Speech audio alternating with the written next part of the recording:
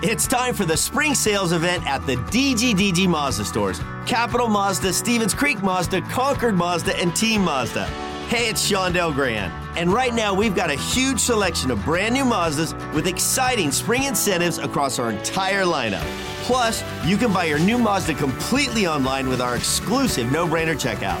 Don't miss the spring sales event at the DGDG Mazda stores in San Jose, Concord, and Vallejo.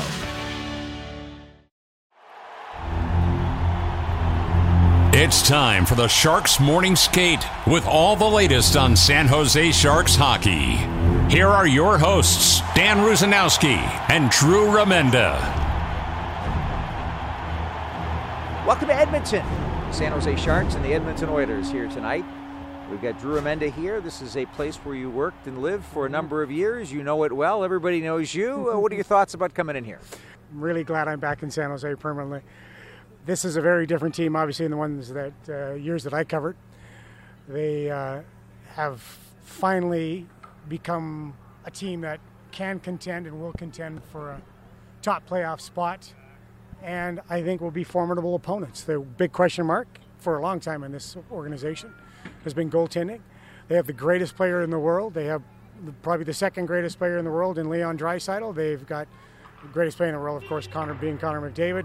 They got a great supporting cast: Evander Kane, Ryan Nugent-Hopkins, Darnell Nurse. They've made a great trade getting William Eklund. This is a team that's built for a playoff run. Wait a minute. Did you hear what you just said? Did I say William Eklund? Yeah. Sorry. Do you mean they traded for William Eklund and I didn't know it? Yeah, is that why he's not here on this trip? Right. That's why he's not here on the trip. They traded for him. It was you mean Matthias Ekholm? Matthias Ekholm. So this is a team that is built for a long run in the Stanley Cup. Whether they get there or not, because the Pacific Division is pretty darn tight, is going to be fun to watch. But tonight will be a huge test for San Jose. Well, first of all, the last time they played them, they lost 7-1. They were down 7-0 in the game before Oscar Lindblom scored. They never touched the puck. I mean, that's the thing with this team. And you better not take any penalties, because these guys are the best power play home on the road in the world. It's interesting to note that finally, we're here at Game 70. Finally, Connor McDavid has passed Erik Karlsson in even strength points. He's got him by 3. And I'm looking forward to that confrontation tonight, too, because I'm looking forward to Erik Karlsson on this road trip over the border, over the 49th parallel in Canada. A lot of microscopes on him, just coming out and blossoming again, because he's had a tough couple of games. He sagged. Yeah, definitely sagged. It gets hard, man. You've been there, I've been there. It gets hard through all these games to be able to continue to push and be at your best. Connor's on a ridiculous heater right now. I think it's 32 points in the last 13 games, something like that. It's crazy how good he is going right now. But you're right. Edmonton doesn't let you touch the puck very now. One of the keys tonight will be discipline. But discipline in the way you play the game, your focus, your determination, and, of course, staying out of the penalty box. That's going to be key. And the other one is rise to the challenge. I think Erik will rise to the challenge, but rise to the challenge about playing this team and seeing how much you can compete with them. Since March the 1st, the San Jose Sharks have one hockey player on their roster currently that is a plus player, and that's Logan Couture, the captain of the team. I think he's been going pretty well and maintaining that drive and that desire over the course of these tough times. Yeah, and that's what you need. That's what you want. That's what you expect from the captain of your team and a guy that's been with the organization for this long. That's what David Quinn was hoping for. David Quinn got it, for sure. You need some other guys to kind of follow suit. What I'd like to see more from Tomas Hertl. I know I've said that all year long. You have 12 games left, man. Give me what you got for 12. And then you can get together with everybody else and work on your conditioning, changing your conditioning so that you are a little bit lighter, a little bit faster, and a little bit being able to endure a little bit more. I'm looking at the Edmonton Oilers' prospects for the playoffs, and I am really looking forward to round number 1 because there's a really good chance they could play the Los Angeles Kings. I think it's probable that they will. And, of course, you got Todd McLellan, ex-Edmonton Oilers coach, on the other side of the ice, against Jay Woodcroft on this side. To me, that's just juicy. Yeah, they did. They played last year, and Edmonton won that series. Todd and Jay have been with each other and been coaching with each other since the Detroit Red Wing days, where they won the Stanley Cup, and then both of them, when Todd got the head coach job with the Sharks, brought Jay with him. Jay's been his right-hand man for a long, long time, and then when Todd was let go from the Oilers, and then they were making changes, Jay was asked by Peter Chiarelli, then the general manager, do you want to take over Bakersfield? And it was time for Jay to be a head coach.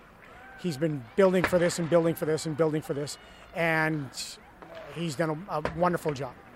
You've got a remarkably similar thing going on in Ontario right now with Marco Sturm now, the head coach of the Ontario Reign. He's on the same path that Jay Woodcroft's on. He's going to be an NHL head coach one day. And, of course, John McCarthy with the San Jose Barracuda is also on that track to learn his way a little bit earlier in the game for him. But I think he's doing a good job. And, William Eklund going back to the Barracuda right now, a lot of people were talking about, they're saying, gosh, he's the only guy with a point-scoring streak. He's making such progress.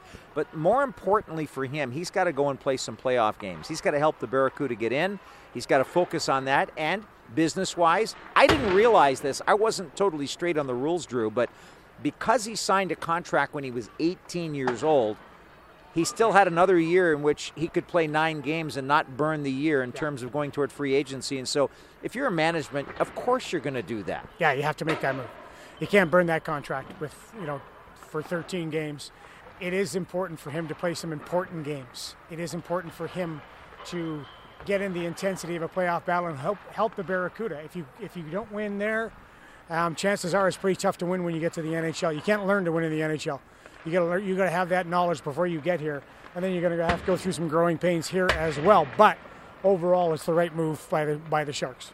It's also a reward for the captain of the Barracuda to get an opportunity to play in the NHL again. And he's played over 40 games in his NHL career.